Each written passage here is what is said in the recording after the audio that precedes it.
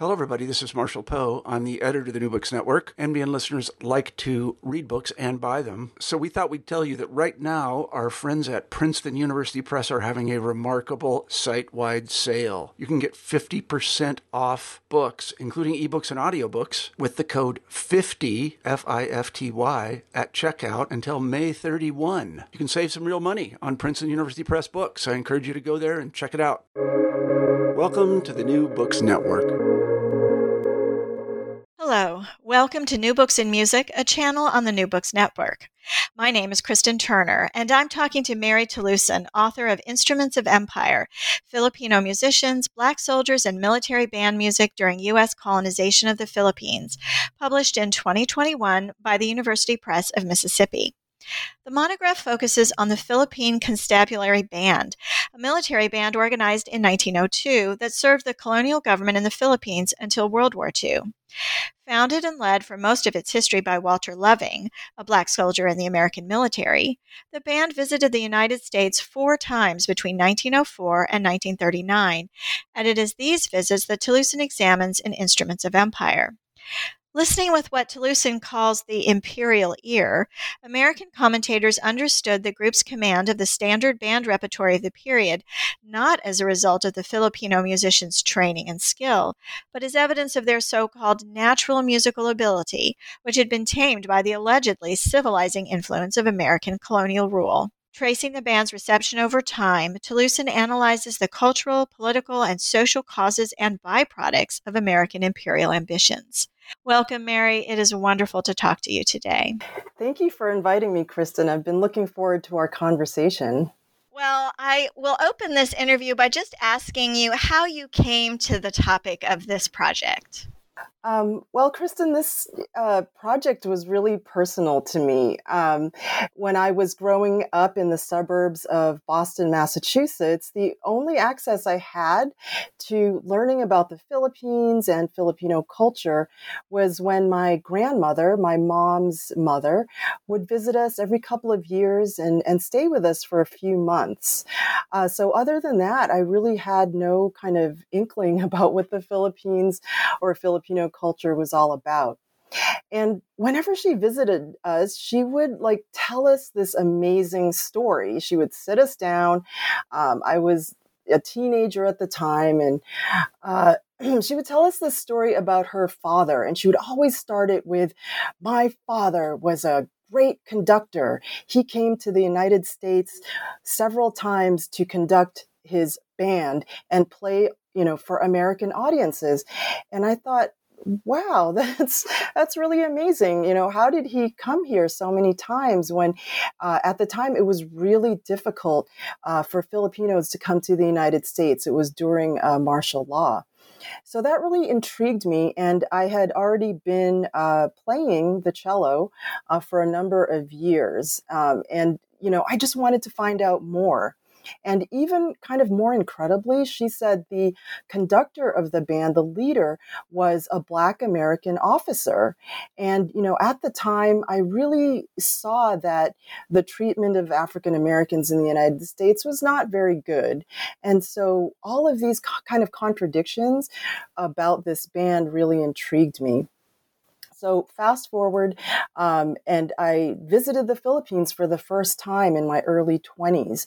And I just, was hungry to know more about this band. And it was really difficult to find information, things weren't digitized yet. So I would literally go into different archives and just scroll through, microfilm to try to find out more about this band. And so, it really wasn't until graduate school that I kind of acquired the tools to analyze what was going on with this band and why they were so beloved in the early 20th century. With that, I learned about American colonization of the Philippines, or U.S. colonization. And it really hadn't been taught to me in school. I rarely heard anything about the Philippines in my public school education. And so that kind of set me on the path to learning more about the band's context within U.S. colonization. fast forward a little bit more. My grandmother passed away. I go to graduate school at UCLA, and I definitely learned a lot more in my Philippine history class about U.S. colonization and really the impact that it had on the Philippines. And so I thought by looking at this Filipino military band that came to the United States with a Black American officer as its leader, what could that tell me about the experience of Filipinos during U.S. colonization at the time? So yeah, it was both a personal project to learn about my family's history, and also an intellectual endeavor to really understand the nuances and the subtleties in the way that U.S. colonization impacted Filipinos. I'm just fascinated that you were able to combine this academic interest with your own family history. Do you think that that personal perspective or your personal relationship with an important member of the band, how did that impact the book? I tried to put myself into my great-grandfather's shoes. My great-grandfather, Pedro B. Navarro, who was a captain in the Philippine Constabulary, he was really Walter Loving's right-hand man. In fact, they had a friendship that lasted way beyond my great-grandfather's time in the Constabulary band. They were even having dinner together while Japanese forces took over the Philippines during World War II. So I think, I tried to place myself within, in their shoes, and I tried to interpret what I thought was going on through their minds as they traversed, the thousands of miles across not only the Pacific Ocean, but across the United States. So I hope my interpretations of the band's experiences really comes through, because I think perhaps that's what's lacking in some of these, historical views, really trying to look at the experience of the people that were involved. Did you have access to any archival material through your family that you would not have been able to find otherwise? I did. Luckily, my family held on to newspaper clippings that they had access to in the Philippines.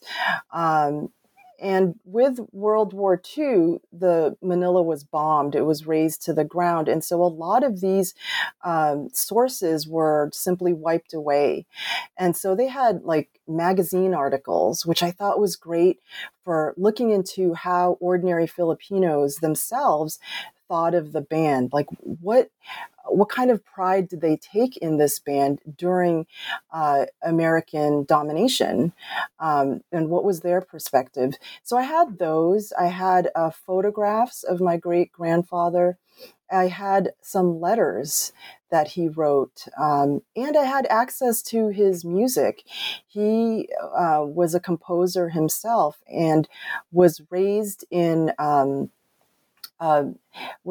conservatory from a young age. So I knew that despite the way American newspapers portrayed the Filipinos, saying that they had never even touched Western instruments until the United States got there, I knew that was wrong. It was false, because I had evidence that my great-grandfather, and certainly the other members of the band, grew up in Western European music. Well, that raises another question. Because it was easy for the press in the United States to tell all sorts of crazy stuff about this band, because really Americans don't know very much about the Philippines then or now. So maybe before we really dig into the book, you could give us sort of the 5-minute history of the Philippines in terms of their engagement with the West and the colonization efforts and our history and their history with the U.S., so that we have sort of everyone's on the same page with a background to understand what was going on with the band. Sure, I'd be happy to, in 5 minutes, run down the whole history of the Philippines. Well, most people are familiar with the Philippines' Spanish heritage. A lot of Filipinos have Spanish last names. I don't, but a lot of them do. And so the Spanish arrived in the Philippines in 1565. The only thing I heard about the Philippines in my American public school education was, the story of Magellan and how some terribly savage Filipino had beheaded him. And it really left a mark on me because that's the way my culture was portrayed, or Philippine history. But we know that, Lapu-Lapu was defending his island, and I'm sure we can all understand if some colonizer showed up, and we would defend our land too. But anyway, so the Spanish were there for about 333 years, which was a long time and came to influence the culture of the Philippines. And Filipinos by then had localized Spanish forms, including military band music. So in 1898, the United States, in a large project to expand beyond the mainland borders of the United States, went into Hawaii, Guam, and the Philippines. Spanish-American War takes place, and McKinley decides to keep the Philippines, and they became a formal colony. So American or U.S. colonization lasts until just after World War II in 1946. So some 50 years. Filipinos already absorbed a lot of American culture. And part of the argument in my book is that they had localized aspects of American culture. So thank you so much for that. That is helpful. I wanted to first begin with some sort of overall themes in the book rather than focusing first on the 4 visits, because I think there are some things that come up with each visit they make and that might be helpful to think about in the sort of the longer trajectory of the book. And one was the fact that Walter Loving, the founder of the band, who was the director for most of its history but not entirely, was Black, and that when the PC band, as you call it, so we don't have to keep saying Philippine constabulary. So when the PC band came to the U.S., the press, in covering these visits, were very strategic about whether or not they acknowledged the racial background of Loving. And you have some really interesting insights about why they did that, and what were the reasons when they did acknowledge his racial background and when they did not. And I'd love you to tell us about that. Yeah, that is definitely a theme I have in my book. There are a couple of works that look at African American soldiers in the Philippines, but I don't think too many, and I can't think of any off the top of my head, have looked at that relationship on U.S. soil or in the mainland United States. So that is one of a theme in my book, to look at that relationship. Both African Americans and Filipinos were racialized in similar ways. In fact, when American soldiers were in the Philippines, they used the same derogatory language to describe Filipinos as they did African Americans. So that's definitely an important theme. Now, American newspapers, I argued, had difficulty sort of giving this grand narrative of how the United States civilized Filipinos, because Loving's identity as a Black American really made that too messy, too complicated. And so often newspapers would they would mention his name, but rarely, very, very rarely, would they acknowledge that he was an African American officer. And so, I think that did a lot to, well, first of all, if your racial identity wasn't mentioned, people assumed at the time that you were white. And so, while his audiences in person, I don't think would have mistaken him for a white American, you got to understand that there were hundreds, maybe even thousands more readers of American newspapers that would have assumed he was white. And so I think that really erased his achievements as a Black American officer. He was rare. I mean, there were very few officers that were at his level. And so I think that did a lot of damage. to negate the achievements of African Americans.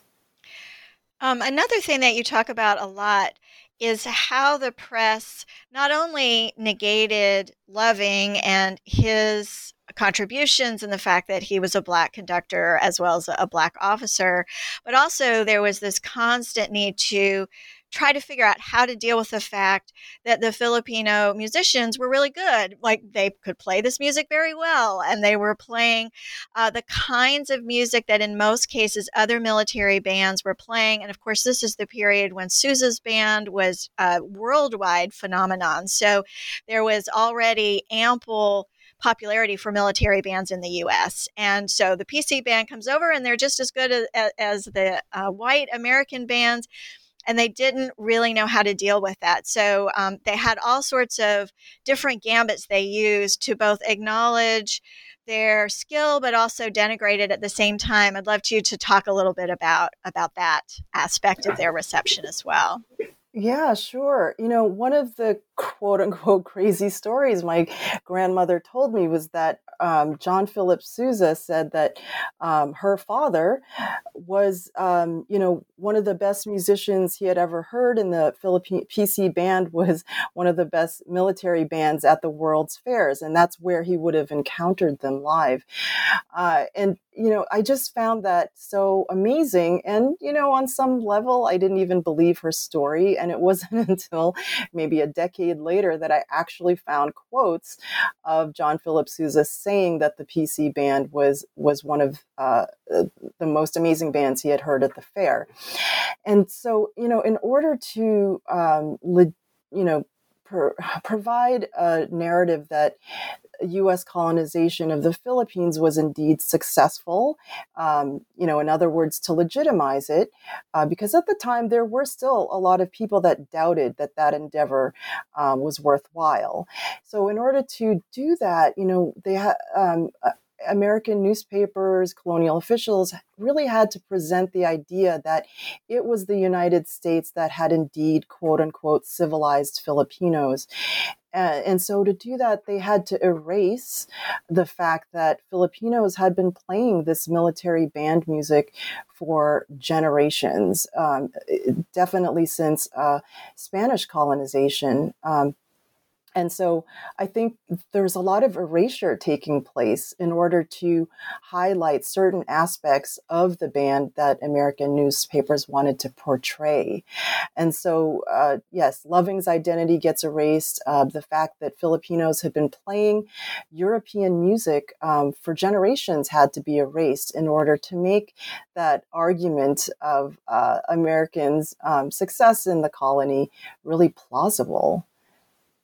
Do you think, you alluded to this a little bit, but I'd love to hear some more about how, well, there was sort of two things going on. There's on the one hand, Americans are often deeply uncomfortable with acknowledging that we are imperial nation and did have colonies, and so there's that sort of ambivalence going on. But then there's this ambivalence about the Filipino people and how to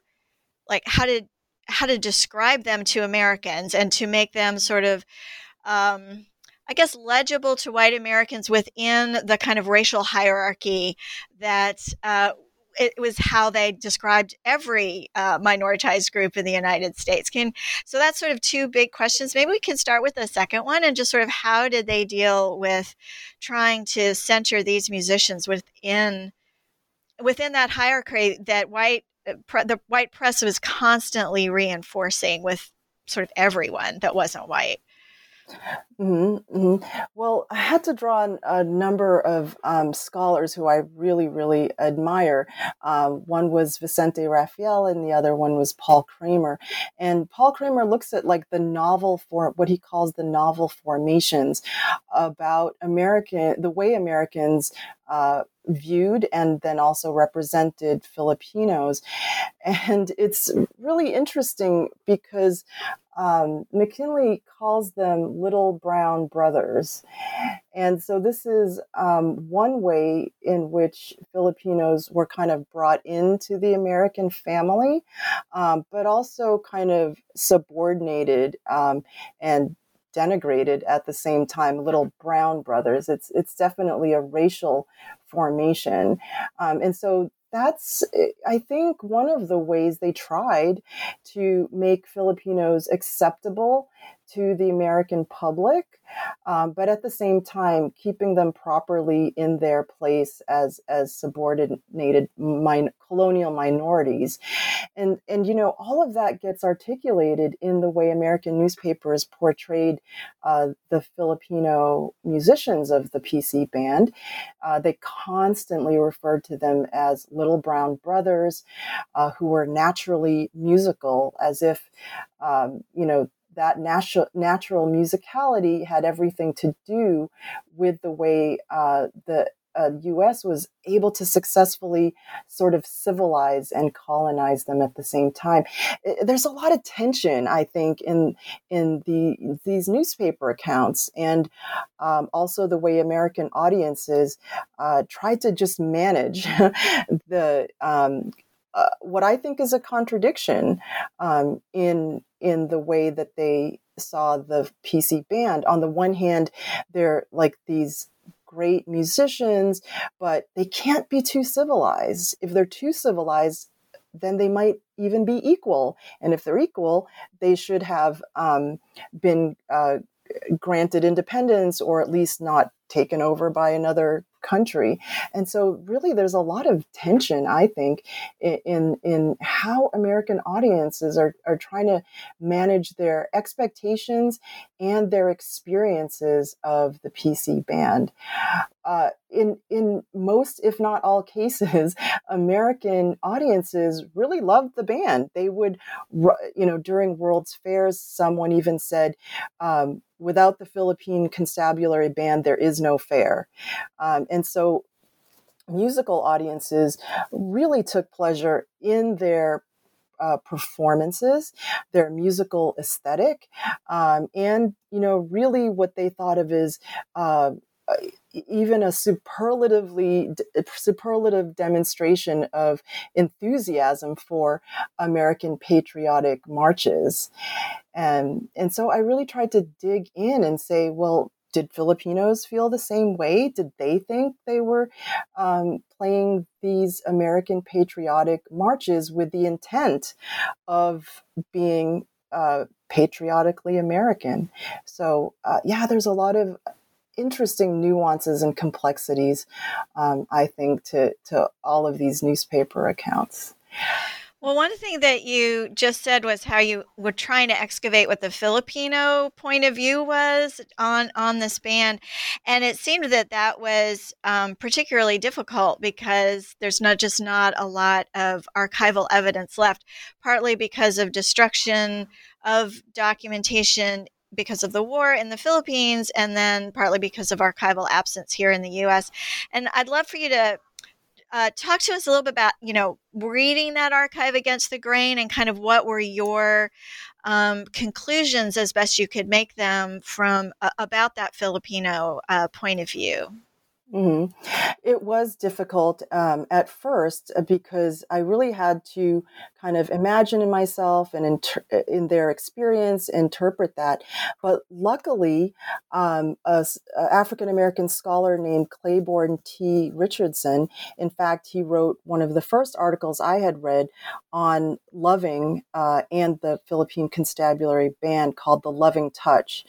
He went to the Philippines in the early 80s, I think it was 82, and interviewed several members of the PC band who had gone to the World's Fair in San Francisco, the Golden Gate International Exposition, in 1938-39. And so I did have some insight, first-person accounts through Dr. Richardson's interviews. And I think, that provided for me some leg to stand on when I was making my own interpretations. I think that the way they experience, they were elderly by then, and they tended to kind of, it was far in the past and were a bit vague. But what Dr. Richardson couldn't do, because he didn't speak the language, there were all these side conversations going on between the men themselves, and they spoke English, of course, during the interview, but they had more personal things to say in their native language. And because I taken Tagalog classes, I lived there for a couple of years, I finally acquired my heritage language. I was able to translate those side conversations, and they were so fascinating that I think they really gave a window into what some of their experiences were like. And I just had the feeling that they did not see themselves in the same way that American newspapers portrayed them. I think they were doing something else. They were really coming out of their own experience as musicians in their own tradition.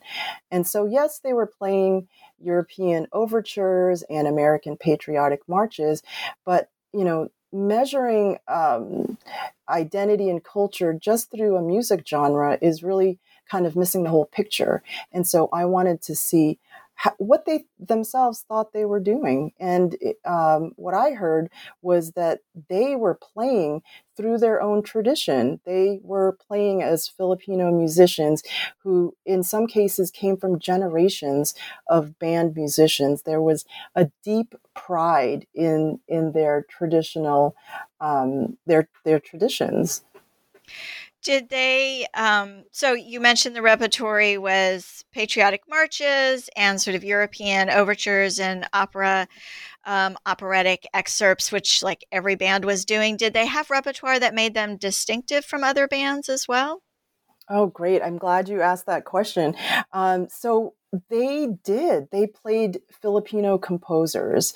They did so right away. Their first trip to the United States was in 1904 with the St. Louis World's Fair, and they played a concert just of Filipino composers. And these Filipino composers, as educated, literate Filipinos, were writing in a style that would have been influenced by European and particularly Spanish music. But they wrote pieces that indicated or at least gave a nod to their Filipino heritage. There was a piece called Sampaguita, which is the national flower of the Philippines and is used in every celebration and ritual that I can think of. And so they asserted their identity in those ways. Whether American newspapers acknowledged that or not was kind of mixed.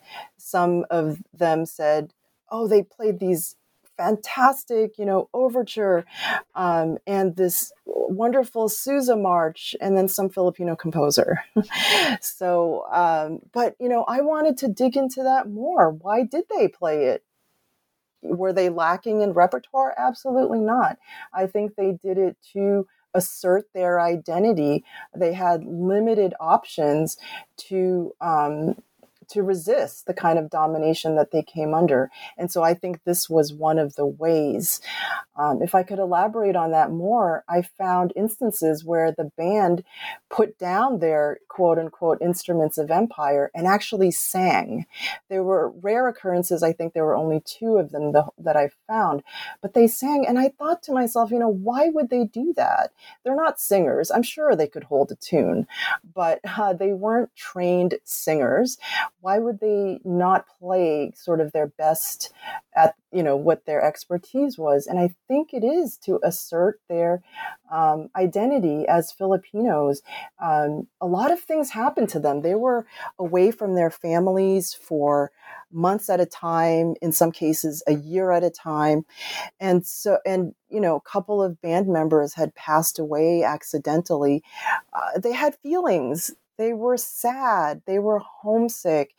They perhaps were tired of being portrayed as these instruments of empire in service of proving to the American public that U.S. colonization was a success. And so I believe they laid down their instruments and sang in, their imperfect voices precisely to force the audience to acknowledge their identity as Filipinos. So I was really proud at that moment when I found that. And I, putting myself in their shoes, I just couldn't, tried to imagine what it was like for them. Bringing up how the band performed both sort of standard European and American band repertory, and then added Filipino sourced music, and then also the singing, brings up to me maybe sort of the interesting way that Loving must have led that band, because he is American himself, but Black American, and the way that you're interpreting it suggests that he I don't know, that he had an interest, that he had not an authoritarian approach perhaps to the band. And I was wondering how much or could glean about Loving's relationship to the band and relationship to Filipino identity and that sort of thing, because he did have such a long history with the band, certainly. Yes, I think Walter Loving was a really amazing person. I mean, he climbed the ranks of, the U.S. military. He was a lieutenant when he arrived in the Philippines, and then he became lieutenant colonel in the Philippine Constabulary. He had this privileged place in American Manila society. That is the community of Americans living in the Philippines at the time. But he also encountered prejudice and discrimination as an African American soldier. And so I think, he was definitely the perfect person to understand both sides of the colonial experience.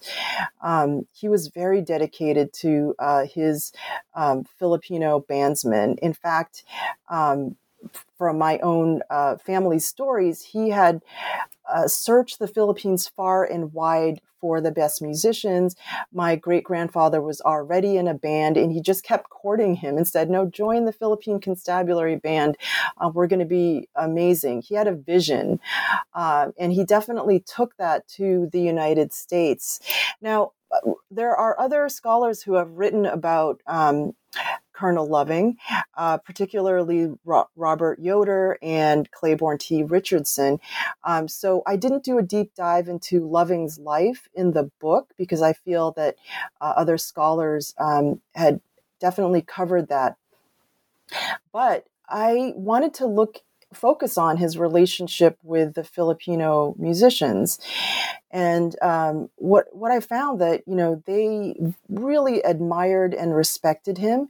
It really helped that I found articles that said that Loving knew Spanish and that a lot of the Filipinos spoke Spanish at the time.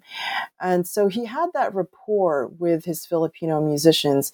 He worked them very hard. There are accounts that said the men would, run or do physical exercises for several hours before they even went to play with the band. He really conditioned them to be at their best. He didn't allow them to do anything else besides be band musicians in the Philippine Constabulary. So I really kind of admire his work ethic and his value system. I'm in touch with his great-grandchildren, and they're still named after him. Walter Loving is one of his grandchildren.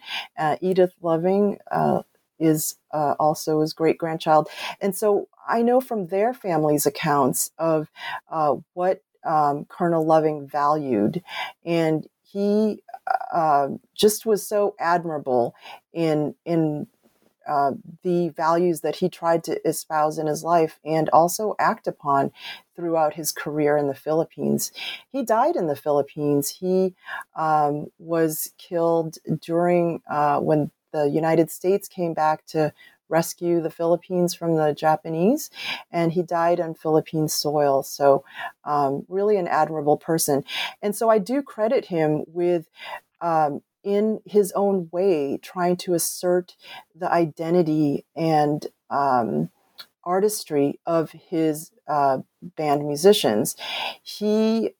Yes, he incorporated Filipino composers into the repertoire, but he also really highlighted them as individuals by performing pieces that had extended solos in them. So he would feature the tuba, he would feature the flute, all the instruments. He had several pieces on every concert that had soloists.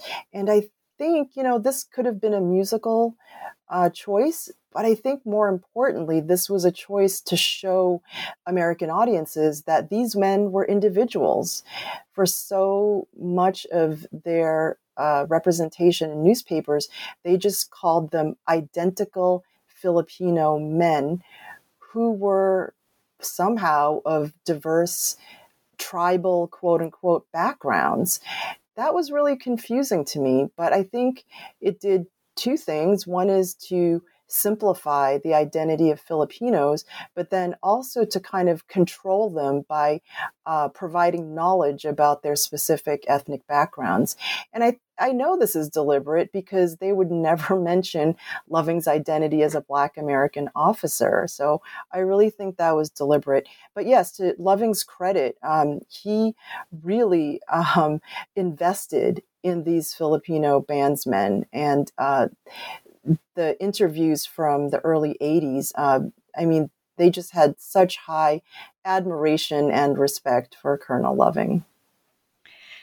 It was really sort of a tragic end to the band and or certainly to Loving's life, that he was killed, and it sounds like not really sure of all the circumstances. And like so many Filipinos, his body was never recovered afterwards, and it was just a really he seemed to be such an exemplary person in the way that he treated this band, and then to have the end of his life be so violent, it was kind of tragic. I felt really sad at the end of the book, and finding out that was what happened to him. So, so we have mentioned many, many times now that they came to the U.S. 4 different times. And I thought maybe rather than trying to get really deeply into each visit, since we really talked about some of the major themes that recur each visit, maybe we could talk about the ways each visit was different from one another. So we had 3 that were to big World's Fair type events: 1904, back in 1915, and then the final trip in the late 30s. Did you see that the way that these World's Fair exhibitions portrayed both the PC band and Filipinos in general, did that change over time, or did you see that each time the way that World's Fair institution portrayed or depicted Filipinos kind of stayed the same? Yeah, I think there were some things that stayed the same, but I think there were other things that changed.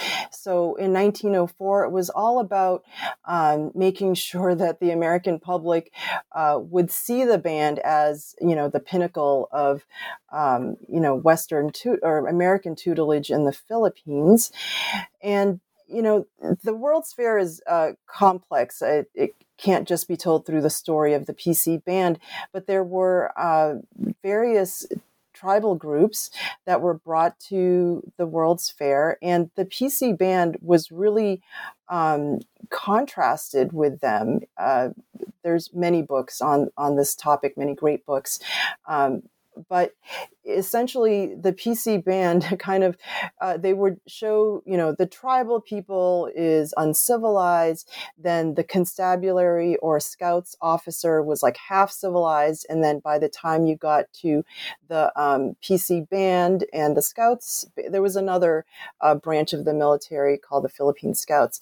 They were the most civilized portrayal of Filipinos. So they drew this straight line from here to there.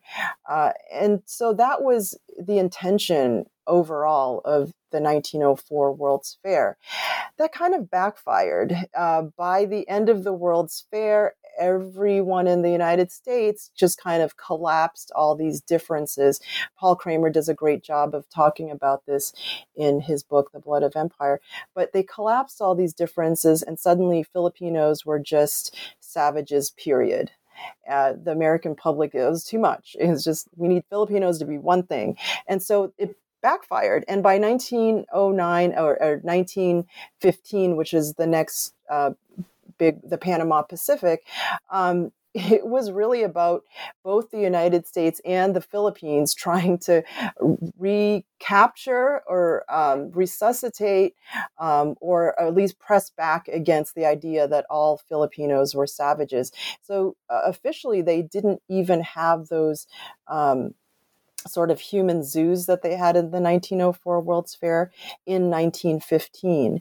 And so the band was really to highlight the achievements now, the proof of the U.S.'s work in the Philippines, and also to that Filipinos themselves were beginning to work their way towards independence. And that hinged on proving that Filipinos were civilized. So could they run a government? Could they run a government in the way that the United States saw proper? Could they protect its people? And so on and so forth. So in 1915, Filipinos were already using the Philippine Constabulary Band to make their point that we are civilized already and therefore should be granted independence.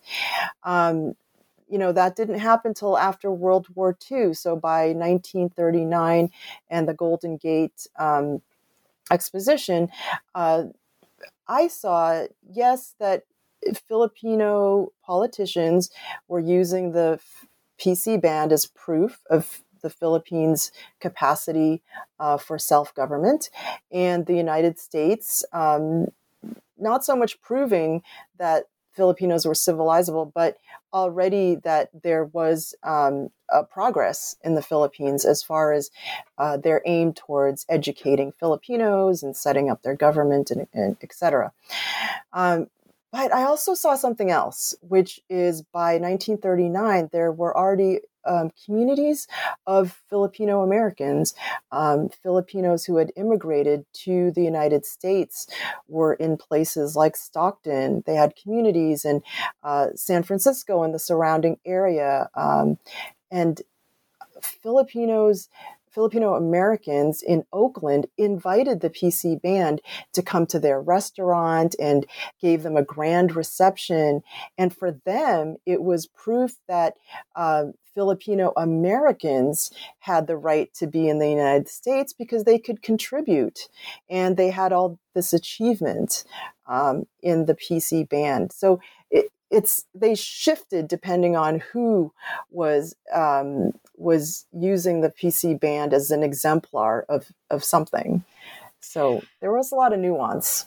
Oh, and I kind of feel sorry for the band. They never got to just go play. They always, there was someone who was always kind of trying to use their performances to further another larger goal. Right. And I think, that's why I feel that they took those small opportunities when they sang instead of playing, when they inserted Filipino composers into their repertoire. So, I want to highlight one more thing, which is that Walter Loving, he grew up for a time in Washington, D.C. He went to the M Street High School.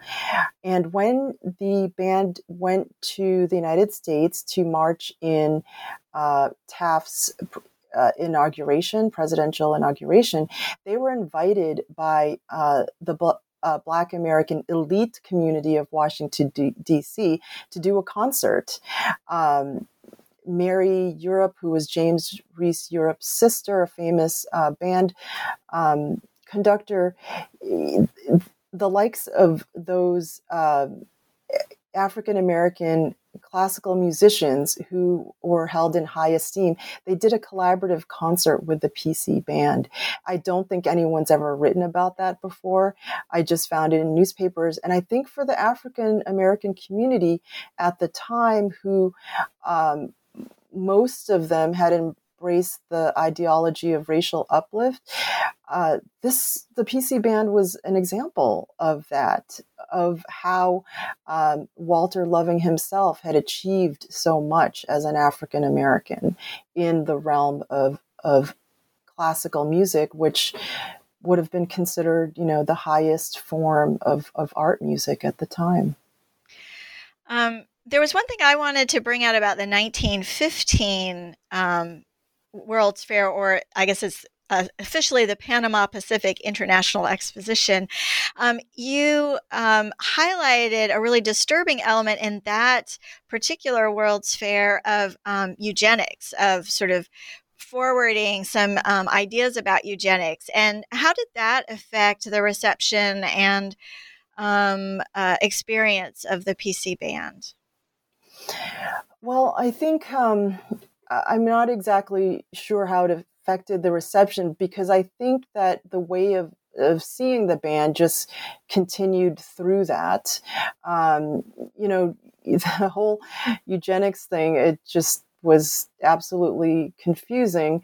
But it contradicted, I think, the band's achievement. And so to kind of fix that contradiction, it was just all the more emphasized what had been emphasized before, which is this is part of the United States' achievement in successfully civilizing Filipinos. They had to be civilized, but not too civilized. They can't exceed the civilization of, white supremacy. And so the ways in which they were portrayed, such as natural musicians, I think those just became all the more emphasized. They didn't achieve because they were civilized people, but because of some mythical, natural inclination towards music. Now, I want to pause here just because I think some people misunderstand me. Of course, there are wonderful and great Filipino musicians and singers. I'm not disputing that. I'm just saying it's not racial. It's very much cultural. The Filipino parties where somebody puts a microphone in your hand to do karaoke when you're like 3 years old. I mean, those are all ways of socializing and enculturating kids into, a musical, not perfection, but definitely just an aptitude for music. It's skill. It's really about skill and not sort of some natural biological attribute that makes Filipinos more inclined towards music. I think all that just got emphasized in 1915. It was already there. Right. Well, and of course, saying someone is a natural musician is a great way to say, and so they didn't have to work at it. And, there's no real skill involved here. It's just like something that happens because they're Filipino. And then, of course, we see this in the way that African American musicians in the period, and I would argue still today sometimes, are received, where it's rather than saying this person went to conservatory and they practiced for many years, just like a white American would, it's, that was just natural for them. It just happened. Somehow they're born with the ability to do this amazing thing, whereas white people have to really work at it. It's all about work ethic and it's all about skill acquisition, which is more of a genius thing. It's a thing that only white people get to do, right? And it really denigrates the hard work and the skill of the Filipino musicians. I think. Yeah, for sure. Yeah, that's very well said. I'm hoping that's one of kind of the takeaways of the book, is that this stuff still exists. Like you said, there are many ways that different groups of people are stereotyped, and those are they have intent, they have an agenda. And so while on the one hand, it seems like a compliment, like the model minority myth for Asian Americans, it seems, they're smarter than everyone. It's like, no, that's not a thing. It just puts, it's a backhanded compliment that just puts that group back in their place. Right. The 1909 visit was a little different from the other three. They were there. They initially came to play at William Taft's presidential inauguration, and then they stayed for a whole year touring the U.S. And so since that visit was so different, how did they end up at this inaugural parade? And then did you, tell us a little bit about how these concerts were received and kind of that trip? Yeah, well, the reason they were at the parade was because Taft was the Governor General of the Philippines. He, in some ways, made his career in the Philippines and propelled him into the presidency. I'm not a political scientist, so I'm just saying this as an ethnomusicologist. But so that's why he invited, and his wife, Helen Taft, Dr. Gould, a musicologist, wrote a book on this and graciously sent it to me. She was one of the people that said, the Philippines needs a band, just like the Marine Band. And I believe she was the one that really encouraged her husband to officially put that together and put a Philippine Constabulary Band as part of the Philippine Constabulary. So they show up at the Taft's presidential inauguration. Taft, it was really impressive that he put them in a really high a place of honor in his parade. I could not find another band that was foreign or was a colony that did that, and the Philippine Constabulary Band marched him from the Capitol to the White House. Or vice versa. Sorry, blanking on that. But they were the only band that was allowed to play like "Hail to the Chief." Nobody else could play it. So they had a really esteemed place in his inauguration. This was fantastic, but I also think that, Taft wanted to highlight his achievement in the Philippines. He was very proud of it, and it was something that got him noticed as a politician. So they did that in March, and then they were contracted to play all around the United States. And 1909 also was when the African American community hosted the PC Band, and they had a joint concert. But from Washington, D.C., they played in a lot of different venues. So they played in symphony halls. They played in New York. They played in Connecticut. And I was so excited when I read about their performances at Boston Symphony Hall, because I played there as a kid as part of the Greater Boston Youth Symphony Orchestra. And just to think that my great-grandfather, and there's a photo of this, and I put it in the book, he's the one playing the piccolo all the way to the left. But just to know that he was on a stage that I had played on was just so exciting, and such a personal connection to this history. But anyways, in Boston, I just want to highlight this. The Boston concert-going community was really knowledgeable about classical music, or quote-unquote classical music. And they, in some ways, just couldn't believe that Filipinos in a few short years were surprisingly amazing musicians. In fact, they gave the PC Band test compositions. Now, test compositions were not just for Filipinos, but European bands did them. It's essentially sight reading a piece of music. And they gave this to the Filipinos because they just couldn't believe that they were actually reading music. Reading music was a sign of civilized music making. And the Filipinos played it fine. They could definitely read music. But these myths circulated around them because at the 1904 World's Fair, the lights went off and they kept playing. And it was miraculous because other bands had to quit playing their concerts and the PC band kept going. So in the minds of many Americans who thought that Filipinos were savages, how was that possible? Well, it must be because they're not playing music, but they're just mimicking the music. So those test compositions in Boston proved that the Filipino musicians could indeed read music, but it also indicated for me that they were continuing a band tradition that was theirs from the Philippines in order to prove that you were a superior musician in the Philippines. You had to memorize all your pieces. If whole bands could play like hundreds of pieces by memory. And for Westerners looking on the outside, there was doubt. Are they really playing music or are they just mimicking music because they can't read it? Well, they could. So I think they continued their band tradition in the United States. That's one of my main arguments. Hopefully, I didn't give it away. But anyways, they went from Boston, they went to Chicago, a couple of places in the Midwest, and then they went back to San Francisco and Seattle, in 1909. So they played a lot of different venues.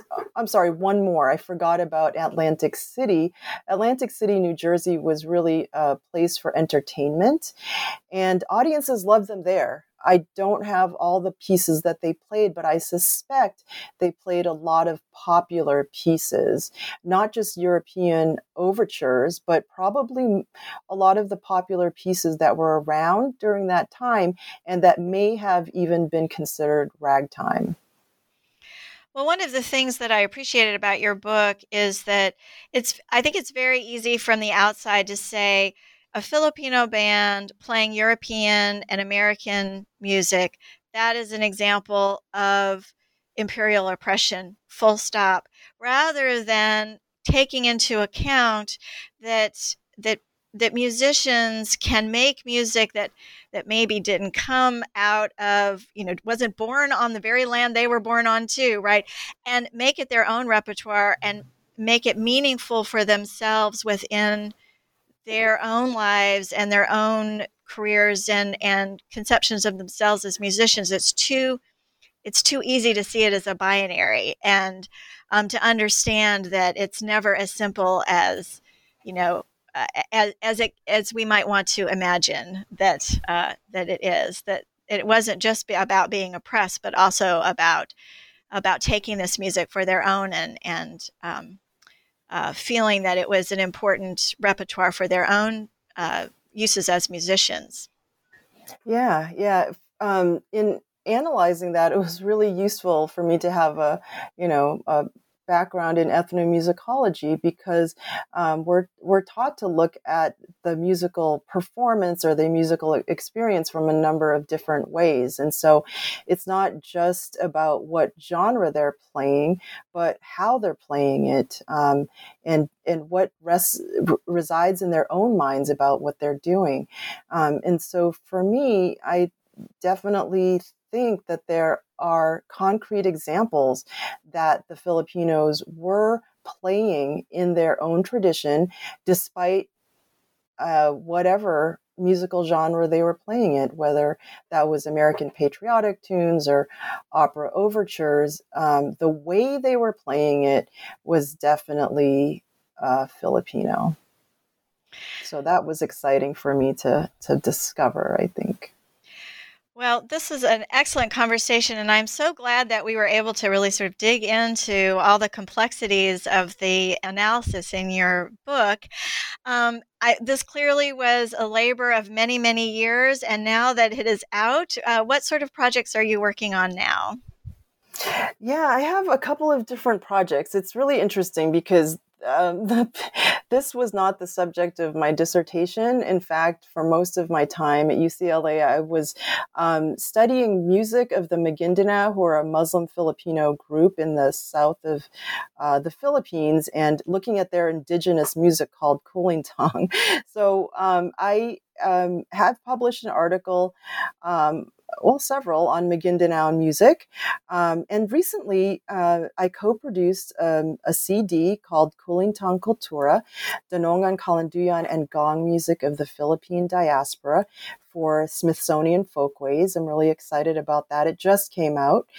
It has both traditional Kulintang music, which is gong music, as well as Filipino Americans' interpretation of traditional Kulintang music. So it is really kind of embraced, all the diversity of Philippine music making on that end.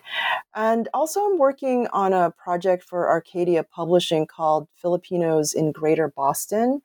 Many of my parents' friends were of this community and time period in which Filipino immigrants and their American-born children were really developing the community of Filipinos in Greater Boston. So it's a photographic history of them. And so I'm really excited to be working on that as well. And it should come out probably next year. Well, both those projects sound so exciting, particularly the recording. How wonderful. I definitely will check that out. Thank you. Oh, great. So thank you again for joining me. My name is Kristen Turner, and I've been talking to Mary Talusan about her new book, Instruments of Empire, Filipino Musicians, Black Soldiers, and Military Band Music During U.S. Colonization of the Philippines, published in 2021 by the University Press of Mississippi. Thank you so much, Kristen.